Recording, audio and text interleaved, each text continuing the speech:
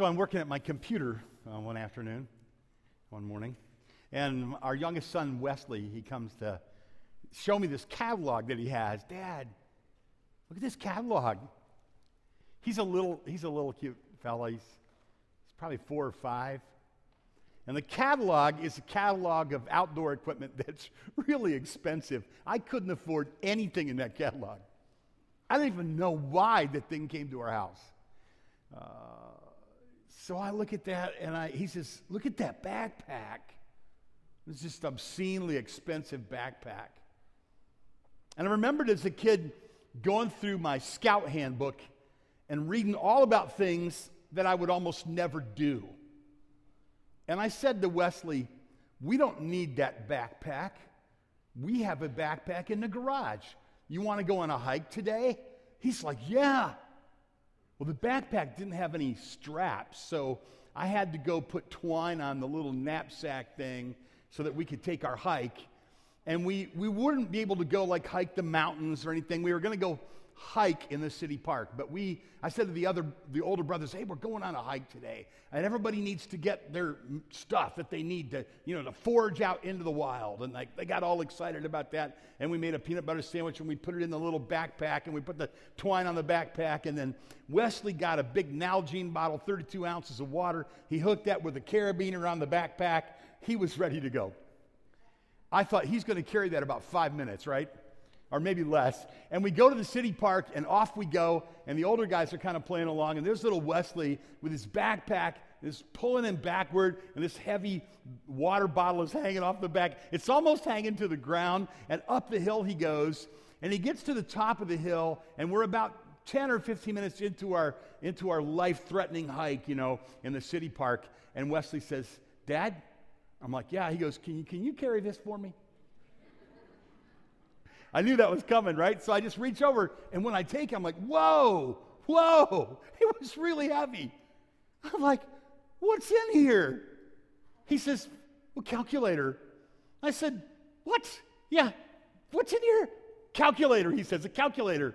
I'm like, why did you put a calculator in here? He goes, I just wanted something to take on the hike. And I open it up to look at this calculator, which is the world's heaviest calculator, right? And I realized that our Aunt Jean had sent us an adding machine. And it was like the kind you plug in. It was a big, heavy, doorstop of an adding machine. And he was thundering around the woods carrying an adding machine in his backpack. I'm like, Wesley, this is too heavy, man. You got to pack lighter. Most of us are doing the same thing with the things that burden our heart. And we're talking here about how to craft a holy life because sin will weigh you down. It will mess you up. It will discourage you. And we've already said a few things today that are kind of discouraging. Let me encourage you with something, and that is God doesn't want you to have to carry along a heavy load of sin to burden you down in your life. You don't have to live like that. And that's why we're going to talk about how to craft a holy life. And this is really important. The scriptures say in Mark and chapter 7, verses 21 through 23, from within, out of the heart of men, proceed evil thoughts and adulteries and fornications and thefts and covetousness and wickedness and deceit and lewdness and evil eye, blasphemy, pride, foolishness. All these evil things come from within and defile a man. That isn't happy news. That isn't happy news right there. But it's true. So what we need to understand is that sin is worse than our little humorous story about carrying an adding machine. It comes from inside, and it can really it can ruin everything beautiful in our life. It can crush everything that means a lot to us. It can mess up your parenting. It can mess up your job. It can mess up your marriage. It can rob you of your joy. And so there's a way to deal with the sin that comes into our life, and to acknowledge it is important. In 1 Peter chapter 2 and verse 11, Peter says there, I'm begging you, he says, as sojourners and pilgrims, you guys are making your way through this world like hikers. He says, abstain from fleshly lusts, which do this. Listen, what do? They war against the soul. So the stuff that we kind of lightly dismiss, the sins that bother us, the Bible says we need to fight them because they war against the soul. They will mess you up. They will destroy what's beautiful and good. They will suck all the life out of you. And this is why we're going to have this series of messages of tools, that we can use to craft a holy life. And this comes out of my heart. It comes out of my own personal life. This didn't come out of a book. This isn't borrowed material. My goodness. This has been hard fought. Like, as I walk with the Lord, since I've been a little boy and received Christ as I was 5 years old, and I want to live a holy life, and I find that I have these besetting sins that just keep crushing in on me. And so I've been to seminary, Bible school, seminars, summer camp, Sunday school. I've listened, I've taken notes, I've practiced things, asking God to give me wisdom about how I can war against the sin that wars against my soul, how I can have virtues present in my life and vices, absent from my life that don't please the Lord. And I kind of want to do like you should do too, like David did. And he said in that beautiful psalm, Psalm 139, that's just so beautiful and so full of beautiful things. He gets to the end of that psalm where God says, I know you and I understand you, and you can't get away from me because I will hunt you down and love you. And if you take the wings of the morning and you dwell in the uttermost parts of the sea, even that, remember that psalm, that beautiful Psalm 139? When it gets to the end of that psalm, David says, well, if all of this is true, search me and know my heart. Try me, know my thoughts. And then he says this interesting phrase, see if there's any wicked way in me. Now, the bad news is before the good news. The mourning is before the joy. I need to tell you that if you want to have the full experience of rich fellowship with the Lord, if you want to have the full experience of joy that only God can give, you got to mourn first. You got to look within. You have to ask God to search your heart and show you the sin that's in there. It's the only way out. So that's why we're talking about this. Now, one of the ways to do this is to look into the mirror of the Bible. The Bible says about the Bible that the Bible is like a mirror of the soul. You look into the Bible to see yourself. And one of the places you can see yourself is in the sin list, the vice lists of the Bible. You're familiar with them. There's this big, long, I read you just one of them just now. And they're all throughout the Bible, the list of sins. And what we tend to do is we tend to cherry pick the sins that we don't struggle with because it's a little easier that way. But for this series, it's the sins you struggle with, you want to work on. So I would suggest that you look in the Word or you remember what the Word says so that you're reminded of the sins you struggle with. Like, imagine that you're pulling a little 3x5 card out of your pocket right now. I'm always carrying these around with me. And I want you to just imagine, with your imagination, that you're going to write it down. You're not going to do this because rule number 1, do not document your sin. I'm just saying from personal experience, bad idea. If you're going to sin, well, don't sin. But if you do, don't document it. Don't do it in front of a camera. You know what I'm saying? People will bring that up. People that don't like you are going to, you ever had an experience with that? Yeah, don't raise your hand. Anyway, but you can put a little, let's say gossip is your problem. You put a G on the card. No one will know. Yeah, slander, prejudice, dishonesty, whatever it is. In your brain, pull out your little 3x5 card and put the thing that you're taking aim at. With some of us, we need like a stack of 3x5 cards. Just saying. You just seriously get writer's cramp, writing all that down. Maybe all of us are that way a little bit. What I'm saying is it's a good idea here at the beginning to realize that since sin could destroy everything good about your life, you want to take aim at it like one at a time and use the means that God has given to wrestle this thing down. And we're talking here now to believers, people who already know the Lord, right? And what I'm saying is you look in the Bible for the list of virtues that or for the list of vices that are present in your life. And then look in the Bible, there are other lists, and I've listed some of them some of you have notes there. You look at other lists in the Bible are lists of virtues that are absent. So just think of it like this. Vices that are present in your life that you want to get out. Virtues that ought to be present in your life that aren't there, that you want to be a part of who you are, your very character.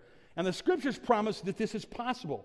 And I love this. The Scriptures, they say that God has given us exceeding great promises that we could be partakers. This is in 1 Peter, that we could be partakers of the divine nature. I'm sorry, did I say 1 Peter? Yeah, it's 2 Peter. Now, take a look in your Bible at 2 Peter chapter 1 and verse 3. This is when you might want to make a note of His divine power has granted to us all things that pertain to life and godliness. God and his power is going to give you everything that you need. You want to say amen right there? That's an amen spot right there. God, I'll just read it again to give you that chance because it's fun. See what you think. All right. His divine power has granted to us everything we need for life and godliness. Amen. Yeah. Okay. And then it says, through the knowledge of him who called us to his own glory and excellence, by which he has granted to us precious and very great promises, so that through them you may be partakers of the divine nature.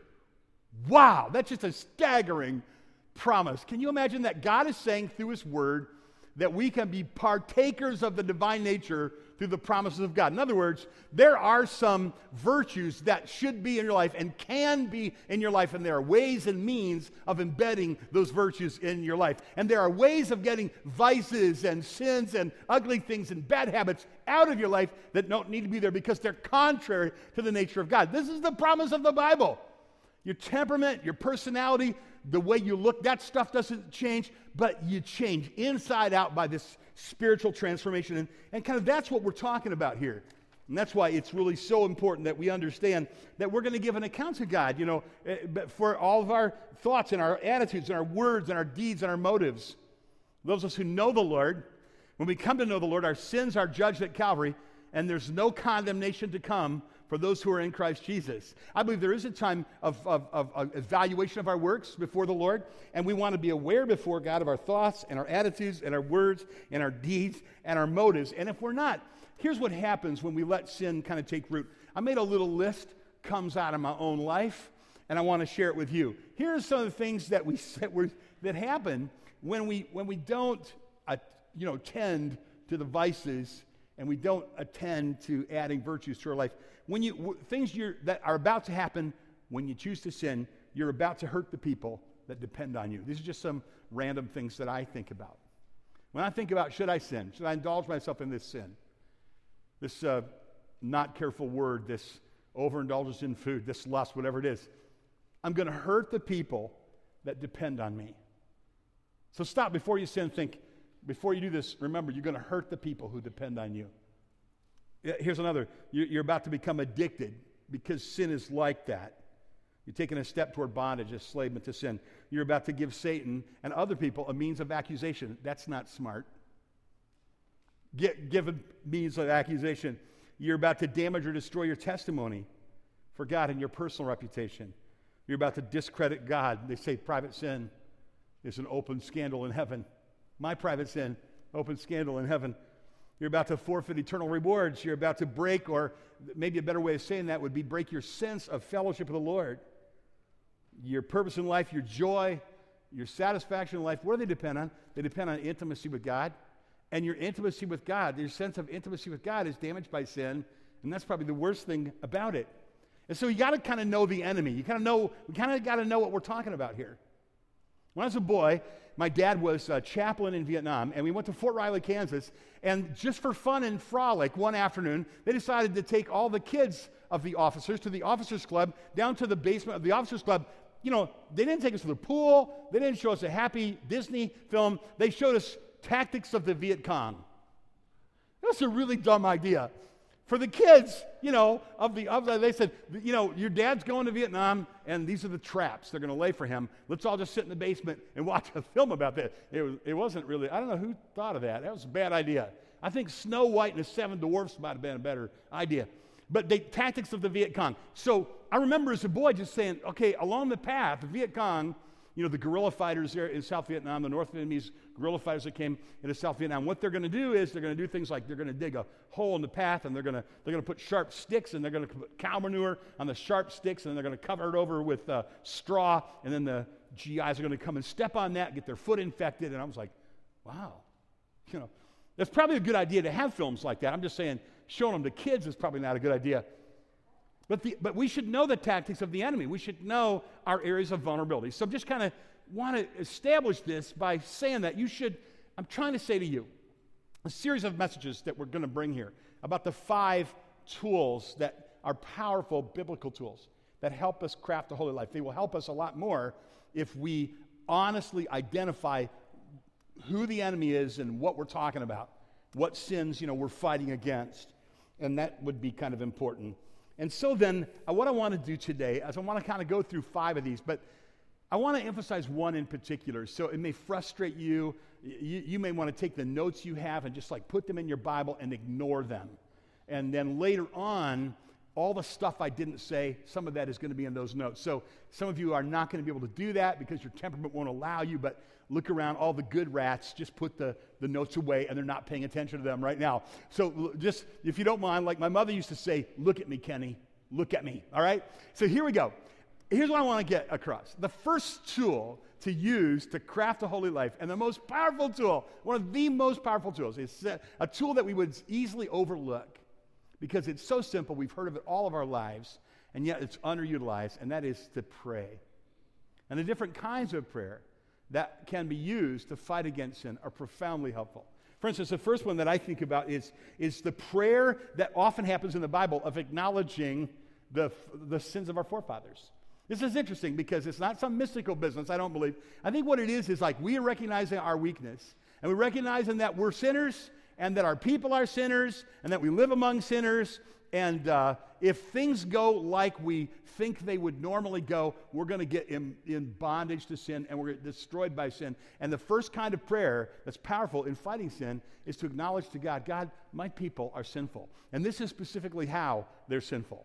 And so, for instance, in my family, I kind of won't name it right now. Maybe for a little money later on, I could do that for you. I guess it's the second week in a row I've been appealing for money, so forget that. I didn't mean that. Somebody sent me $2 this week because I said if my Facebook friends would send me $1 a week. So that program didn't work too well. That's not even a decent cup of coffee, but thanks anyway, whoever that was. But I can tell you these things. But here's the thing. In my family, there are areas when I look back and I remember the stories of my family, there are areas of sinful weakness in my family. And they're good folks in my family. I'm proud of them. I love them. But there are areas of sinful weakness that are like, oh my goodness, look at that. Oh, and he did that too, and he did that too. And so you know what? Maybe I have an area of weakness there. Let's just acknowledge that to God. I'm responsible for my own sin, but I'm vulnerable in the areas of sin where my family has been vulnerable to sin. And so it's interesting when you look in the Bible, you see that Nehemiah, he prayed, and he acknowledged the sins of his forefathers. And Jeremiah, when he prayed, he acknowledged the sins of his forefathers. Daniel, in a powerful and a beautiful prayer in Daniel chapter 9. It's gorgeous prayer. It's a model for prayer. One of the things that Daniel did, though he was a very godly guy, is he said, hey, my people are sinful. That we are sinful. My forefathers are sinful. And acknowledge it. So that would be one way to pray. So to move quickly away from that to the second one, remember this one thing, and that is there are many different ways in the Bible, so you should kind of rifle through your Bible and find out all these different things the Bible says of ways to pray against these besetting sins. But one of them would be simply to acknowledge, look, our people are sinners. They're good at that. And I acknowledge that, and I recognize I'm going to be vulnerable in the areas where my family has been vulnerable, and I would suggest that's one. Here's a second one, and that is simply pray for deliverance from temptation and from evil. It says this in the Lord's Prayer. If Jesus said to his disciples, pray to be delivered from evil and temptation, I would recommend that you pray to be delivered from evil and temptation. So you get up in the morning, it might be a part of your daily routine, and that's, Lord, keep me from evil today. Keep me from temptation today. Help me, Lord. This is serious. I want to be holy like you're holy. And so pray for deliverance from that. Here's a third. Cry out. And this is what we call like desperate prayer. We have 4 boys. We have 4 girls. So you kind of know the frustrated cry and the daddy, I'm in pain cry, right? If you have kids. I have, with the daughters, for instance, there's a certain cry that you hear when one girl borrows the other girl's sweater and stretches it out, right? And then there's that cry that you hear when one girl slams the other girl's hand in the car door. And when a dad is sitting in his recliner watching his favorite football team and you hear the second cry, a good dad springs out of that recliner, right? And like Superman, he goes out there and he does whatever he has to do to get the door open because there's that desperate cry. I just want to tell you that from my own personal experience, I can tell you that God wants to hear you cry out in desperation to Him when you need Him. This is all through the Old Testament. The words often used for cry are the loud, desperate cry. There's something powerful about desperate prayer. I went to a conference one time, and I was struggling with a besetting sin. I won't tell you what it was, but it was lust. And so I was at this conference, and I was at this conference, and a guy gets up at the beginning, and he says, it was a number of years ago, and he gets up and he says, "Gentlemen, I want to tell you something. For those of you who have come today, I want you to know there's a level of moral purity that you can achieve that you have never achieved before." And I thought to myself, that would be really nice, because since I was 14 years old, this has been a daily struggle for me. And I thought, could that possibly be true? Then he had this kind of convoluted teaching. It was a little off the wall. This kind of convoluted teaching about, taking back ground prayers, formulaic kinds of prayers. And my little radar went up, and I thought, that doesn't sound like really good theology, but something about it was appealing, and that the guy was saying this new level of moral purity comes when you ask God for it. He was saying you ask God for it in a special way with all this kind of stuff. I got in my van that night, right?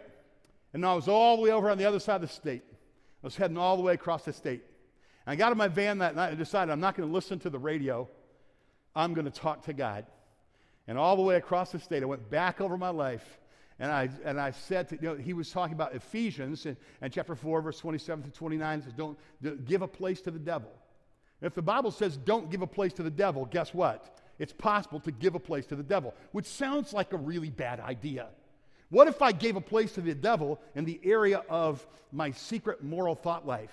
How sad is that, right? And so I thought to myself, well, God, if I yielded a place, and since I have had many immoral thoughts throughout my lifetime, maybe what I ought to do is go back to God and say to God, God, every time I remember a time that I allowed myself to have an immoral thought, I'm asking you to take back that ground. And anyway, I just prayed for hours across the state last night. That night, many years ago, and as a result of that desperate prayer, God gave me a new level of moral purity that I honestly never thought it was possible for a man to have. And let's not get all distracted by that lust thing, because there are all kinds of other foul, terrible, destructive sins that bring men and women into bondage, including sexual sin. But what I'm trying to say is, I'm not really sure the theology that guy taught me that day was true. But this is what I believe. When a person gets behind the wheel of their car and they drive for 3.5 hours and they spend 3.5 hours in a desperate prayer to God, there's a God in heaven who says, Kenny's hand is slammed in the door, and I'm going to go and I'm going to get his hand out of the door. The God of heaven loves you, and He cares about you, and He hears your desperate cry. And sometimes we just need to go where no one's going to hear us but God and cry out to God. There's power in that. So pray acknowledging the sins of your forefathers. Pray a prayer for deliverance. Pray desperate prayers, crying out to God. The Bible says in Psalm 50 and verse 15, call upon me in the day of trouble, and I will deliver you, and you will glorify me. This is the pattern. Call on me in the day of trouble, and then you're going to have a testimony, because I'm going to deliver you, and then you can glorify me. Psalm 55:17 says, evening and morning and at noon, I'll cry out to you, God, in distress. And over and over and over in the Bible, many dozens of times, the Bible talks about this desperate cry, this really getting serious with God. And I would suggest that you pray desperate prayers. Here's a fourth one. The Bible says in 1 Thessalonians there, chapter 5 and verse 17, you're familiar with this phrase, pray without ceasing. Now, the only way to do that is to just kind of pray like you breathe. It's for everything to remind you of your communion and your communication and especially when we're talking about here, Jesus in the garden, He says to His disciples, watch and pray or you will enter into temptation, right? So if you're going to have temptation throughout the day, you could have temptation in the morning or at noon or night, then you should have continual intimacy, fellowship, conversation with God all throughout the day. And there are a lot of different ways of doing that. I remember once when I was with a friend and a siren, an emergency vehicle went by, and we heard the siren, and he goes, just a minute. And he says, I always like to stop and pray for whoever's in trouble. Well, that's beautiful. Sometimes you think, well, I'm tempted to covet. That's a good time to pray. You're looking at the catalog, there's stuff you don't need, you're already in debt, pray. When you're tempted to covet, really quiet in the house. Everybody's like, ooh. Later, after this purchase, we'll do that. Yeah, or when you're tempted to complain. We are a bunch of whiners sometimes. Woe is me, the world is like, I like the overcome song. Like, Jesus overcome, he is the overcomer. He's going to win in the end. We're on his side. We win in the end. Stop your whining all the time. Come on, brother. Seriously. Crabby britches. Seriously. People say, can I go to church with you? Because I love being with people who are crabby all the time. Whoever really, we got to be kind of careful about that. Del Faisenfeld was the founder of a ministry called Life Action. And Del was a serious, prophet-type preacher. If you listen to him, he'd, take the hair off of your head, talking about sin. Have breakfast with him one morning. And I was a little hesitant to do it because he was such a prophet, preaching against sin and exposing sin. And I was a little hesitant. I was like, this guy's going to see right through me, and he's going to tell all the bad stuff, and then he's going to throw me out in the street, So we ordered breakfast. I'll never forget sitting with Del Faisenfeld, and he's been with the Lord for years now. I remember sitting in a restaurant in Niles, Michigan, and him listening to me, and I just kind of poured my heart out to him in honesty about some things in my life that I was working on, struggling with, some marriage stuff that Lois and I were wrestling with, and the needs that we had. And I thought, when I tell him this, he's just going to go, get out of my sight, But he listened, and he goes, Ken, you have a heart for God. You have a heart for God. And people with a heart for God, God will help them. If you turn yourself over to God, you have a heart for God. I was so encouraged. Del didn't just, expose the sin. He also encouraged our hearts. Jesus is going to overcome in the end. We're with him, and in him, we're going to win. We're going to overcome. You can overcome sin. And so I would suggest that you use prayer to overcome sin. And one kind of prayer is to acknowledge our sin, to acknowledge our family's sin, to pray for deliverance from sin, to cry out to God in prayer, to practice unceasing prayer, to take prayer walks, to take prayer drives, to pray. It would be probably a good idea when you're watching TV and you just think, this is worthless. Wheel of Fortune is worthless. Jeopardy, that's different. Wheel of Fortune is worthless. Like, my wife likes Wheel of Fortune. I'm like, why are we watching this? We should be praying right now. Hold on, Jeopardy's on. We'll watch that. But there's probably some TV program that you just don't need. You just turn it off and go out and take a walk. Listen to the bird song. Talk to God. Take a little drive. I know a pastor one time, it's kind of creepy, but he took a drive and he would go past the people's houses in his church. And when he would go past, you're not going to see me doing this, creeping on you out by the road, looking at you. Don't worry about it. I'm going to pray for you probably in my office. But anyway, and he would drive, sometimes he couldn't sleep at night. He would just drive in the night. He would drive through the neighborhoods where his parishioners were, and he would lift them up to God. He would take a prayer drive or a prayer walk. Maybe you're a Sunday school teacher, and you got a Awana teacher, and you got little kids that they look to you. Do you remember their name in prayer through the week? Here's what you could do. When you're tempted to a particular sin, you could say, that's when I pray for my Awana kids. And every time the devil tempts you, he's working for God. Because every time he tempts you, you're going to pray for your Awana kids. Isn't that a cool idea? This is kind of like one of the ways to pray without ceasing. I have a friend, his name is Luke Cyrus. Luke is a friend of my son Chuck's, and they spent some time together. Chuck called me on the phone one day, and he said to me, Luke and I were out together the other day, and Luke is a great guy. He really loves the Lord. Chuck says, I started to talk bad about somebody who was unkind to me. And right then, Luke just listened for a minute, and then he goes, well, Chuck, let's pray about that right now. And Luke just says, Lord, this guy's irritating Chuck, and it would be easy for us just to talk about him, but God, I pray that you help him with whatever is in his life that's making him that way. And I thought, wow, what a powerful thing. Luke was practicing this idea of praying without ceasing. And that is when you're tempted to gossip about somebody, brother, pray. We would have a revival if we would stop gossiping and we start praying. If we stop complaining, we start complaining about the world and how wicked and evil it is, and we're going to be overcome with the evil. Whoa, greater is he that is in you than he that is in the world. Did you ever hear that Bible verse? Can we get some prayer here, brothers? Can we get some prayer here, sisters? Stop your belly aching and pray. Read the Frank Peretti novels where, you ever see those, ever read those in the Frank Peretti novels?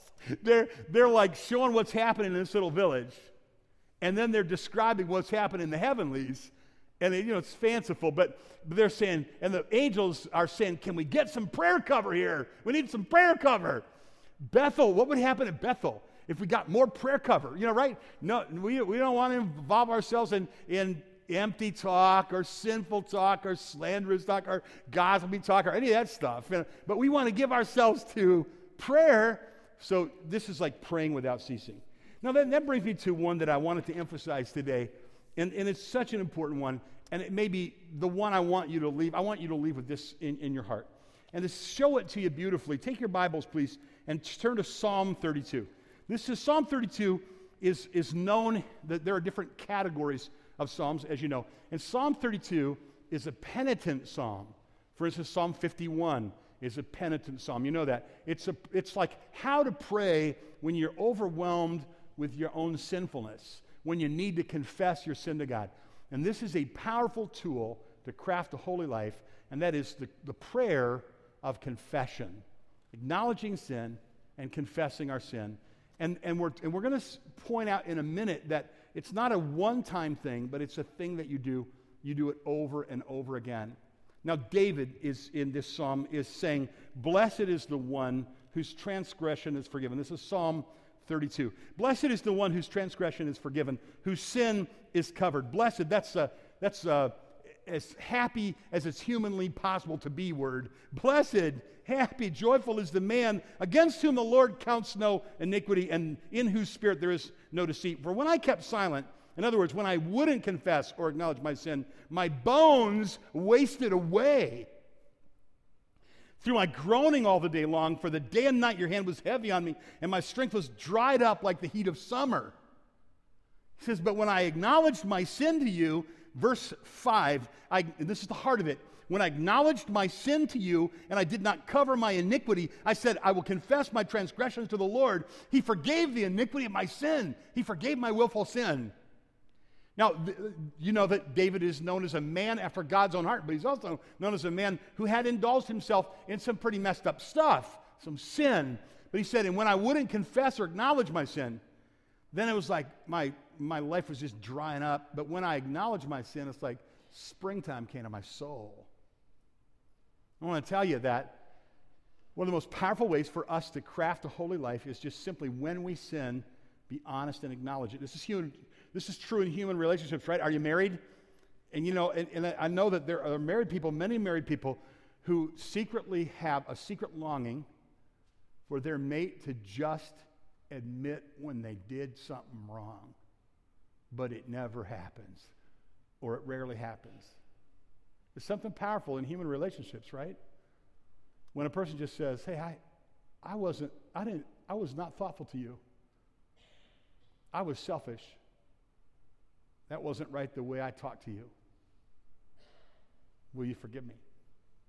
Right? In human relationships, in marriages, in father-son, mother-daughter, father-daughter, right? In the human relationships, we know it's powerful for a person just to say, you know what I did yesterday, I thought about it and it wasn't right. And I want to ask you to forgive me. Listen, Mom, I love you. I'm not going to pick on you, beat you up. I want to be a friend, but listen to me. Mom, you got kids. If they were to tell all their soul to a trusted counselor, would they say, my mom, she's not perfect, but she asks forgiveness when she hurts me? Men, if your wife, if she could just tell her heart and it would be okay, would she say, well, my husband's not perfect, but I will tell you this, he's got a tender heart. He's got a tender heart because you can't go very long before he'll come back and he'll make that right. Some people, that never happens. We just know that in human relationships, it's extremely powerful to just admit when you confess your sin, admit your sin. Some marriages, it would be like a revival to the marriage if we were just honest about our wrongs. And that's a powerful thing. You know that to be true. It could turn things around in your company sometimes, just acknowledging our sin. But here's the most important thing. This is how you get springtime to come to your soul. You're not without sin, right? But when you acknowledge your sin to God, when you confess, that's what David is saying right here, then springtime came to my soul. Came to my soul. 1 John chapter 1, verses 7 through 9 are talking about this confession like continual confession, right? If we walk in the light as he's in the light, we have fellowship with one another. What's that talking about? If you back up to verse 7, you see it's confession, walking in the light. Verse 7 is identified in verse 9 as confessing your sin. So what I'm saying is we get in the habit of continually confessing your sin. Let's go to camp. I spent my summer at camp, so my brain is wired. So let's go to camp. You're a kid at camp again, all right? And here's what I would say to you if you were a kid at camp. I would say this. I know kids who never admit they're wrong, and they never admit their sin to God, and their lives are going to melt down. And I know other kids who are tender-hearted, and they're willing to confess their sin to God. And I followed those kids' lives for years, and God's favor and blessing, and they were sad. Are you the kind of kid that when you do wrong, you admit it and you confess that sin? Now let's go back to like adulthood again, back here and now. What kind of kid are you? What kind of adult are you? Are you tender-hearted? I was speaking in Texas a number of years ago, and I was preaching about God's work in my own life in areas where I have turned areas of my life over to the Lord, and the Lord's worked in my life. And it was a really hard talk to give because it was like 4 or 5 different examples of things that weren't particularly flattering, but I saw the hand of God in them in my life to help me. And when I got to the end of that talk, it was a large like convention center, like 2,500 people there. This guy comes down the aisle with his son, and he's weeping. And he comes to me, and he waits until he can talk with me, and then he says to me, "I'm so afraid." And his son is standing there, just a nice young man, clean-cut young man standing there next to him, and he looks really concerned, and the dad is just sobbing. And I said, "What's wrong?" And he goes, "I think my son's going to rebel." I looked over at him, I thought, well, he looks, it doesn't look like he's rebelling right now. He's right here with you, and he looks concerned. I said, "What would make you think that he would rebel?" He goes, "I just feel like when he turns 18, he's going to walk away from our family, he's going to walk away from the Lord, and he's never going to come back." And I said, "Why would you think that?" And then he just wept even more, and he said, "Because when he was 14, I beat him. I didn't just spank him, I beat him. And I just know that when I beat him, that was the end of our relationship. And he will never be able to forgive me. And when he gets 18, he's going to walk away from our family, and he's going to walk away from the Lord." I said, "Can I talk to your boy?" I said, "Does he ever beat you again?" "No." "Did your dad ask you forgiveness for what he did to you?" "Yes." "Did you forgive him?" "Yes." "So do you love your dad?" "Yeah, I love him."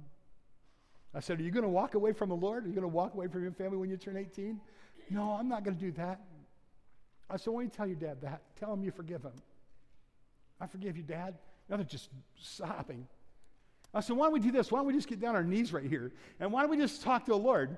And why don't you just tell him again, Lord, what I did to my boy was so sinful and so wrong, and I love him, and God, thank you that you forgave me for that. And then, son, why don't you pray and say, tell your dad you love him, and tell the Lord you're going to walk with the Lord." And there they were, just praying and weeping, and it was awesome. It was awesome. If you'd have seen it, you'd have thought, "Oh, that's terrible. Look at them. They're just crying, and they're carrying on." It's like, it was beautiful. I stood there, and I watched that father and son walk down that long aisle, arm in arm out the door. God loves you, and you can be so close to him if you will be honest about your sin. And one of the most powerful things that you can do to craft a holy life is when you sin, you acknowledge it to God, and you tell the truth. Give me a couple minutes of overtime. I'll tell you one more thing. When I was a boy, my dad said to me, he said, "Kenny," he said, you need a new bike." I'm like, "Yeah." My dad is old school. He goes, you need to take some of the money that you've been earning, and you need to lay away a bike and pay the bike off. I'm like, "Oh, I see how this is going to work." Yeah. So I lay away this bike, and I start making the payments, and my dad reminds me to go make the payment on my bike. It was in the middle of winter time, and it went down to Western Auto, laid away the bike. It was an awesome bike, brand new shiny thing. I go look at it. I'd make the payment. I'd go in the back room and look at my bike. This is going to be awesome. Midwinter, I began to do the calculations, and I thought, there's no way in the world I'm going to get the bike paid off by springtime. It just is. My payments aren't high enough. My dad's only letting me divert so much money from my college savings account, because I was a very bright young man, and he knew I was going to go to college, right? And so he said, you got to put this in your college savings account, and you can put this on your bike. And I was just doing the numbers, and I thought to myself, I'm not going to be able to get my bike paid off until like I'm 94. And I'll never forget this. The last week of school, my dad comes to me and he says, Kenny, I'm really proud of you. You've been working hard, making those payments on a bike. I think it's time you get that bike. Here's what I think you should do. I think Saturday morning, you should go down there. It's your first Saturday out of school. I think you should go down there, and I think you should take some money out of your college fund, and I think you should go over to Western Auto, and I think you should pay off your bike. I'm like, I think so too. And so I remember going down to the bank and taking my little passbook thing out and taking that money out to pay my $69 bike off. It was a beautiful bike. I went over to Western Auto, and I got on that bike. I remember it was 16 degrees this morning when I woke up. 16. It's April, and it was 16 degrees. I'm looking forward to some springtime around here, aren't you? It was the day I got my bike, it was the first day of summer. No more yucky school at all. And I had a brand new bike. And I remember riding my bike down the main street of my town, hair blowing in the wind, without a care in the world. There's only one way your soul can be happy as a boy on the first day of spring, and that's if you go to God and receive his forgiveness. Bow your heads, close your eyes. We're going to go home, but I wonder, we'll do something old-fashioned right now, and I just want to ask you a question with your heads bowed and your eyes closed. If God worked on your heart today, and you have sin that you need to confess to God, and sin that you need to confess maybe to somebody else, and the Lord burdened your heart, why don't you put your hand up to indicate your tender heart, your humility to God? Would you do that? Put your hand up. I want to pray for you. Heavenly Father, thank you for these that have had their hearts made tender by the word, and help us, Lord, spare us from the death and destruction and bondage and sadness and humiliation that sin brings into our lives, even letting the little sins into our lives. And Lord, this week I pray that you would give us, help us to see the beauty of holiness, and that it is a compelling and beautiful and a wonderful thing, that springtime would just blow into our soul. We ask these things in the name of the Lord Jesus. Amen.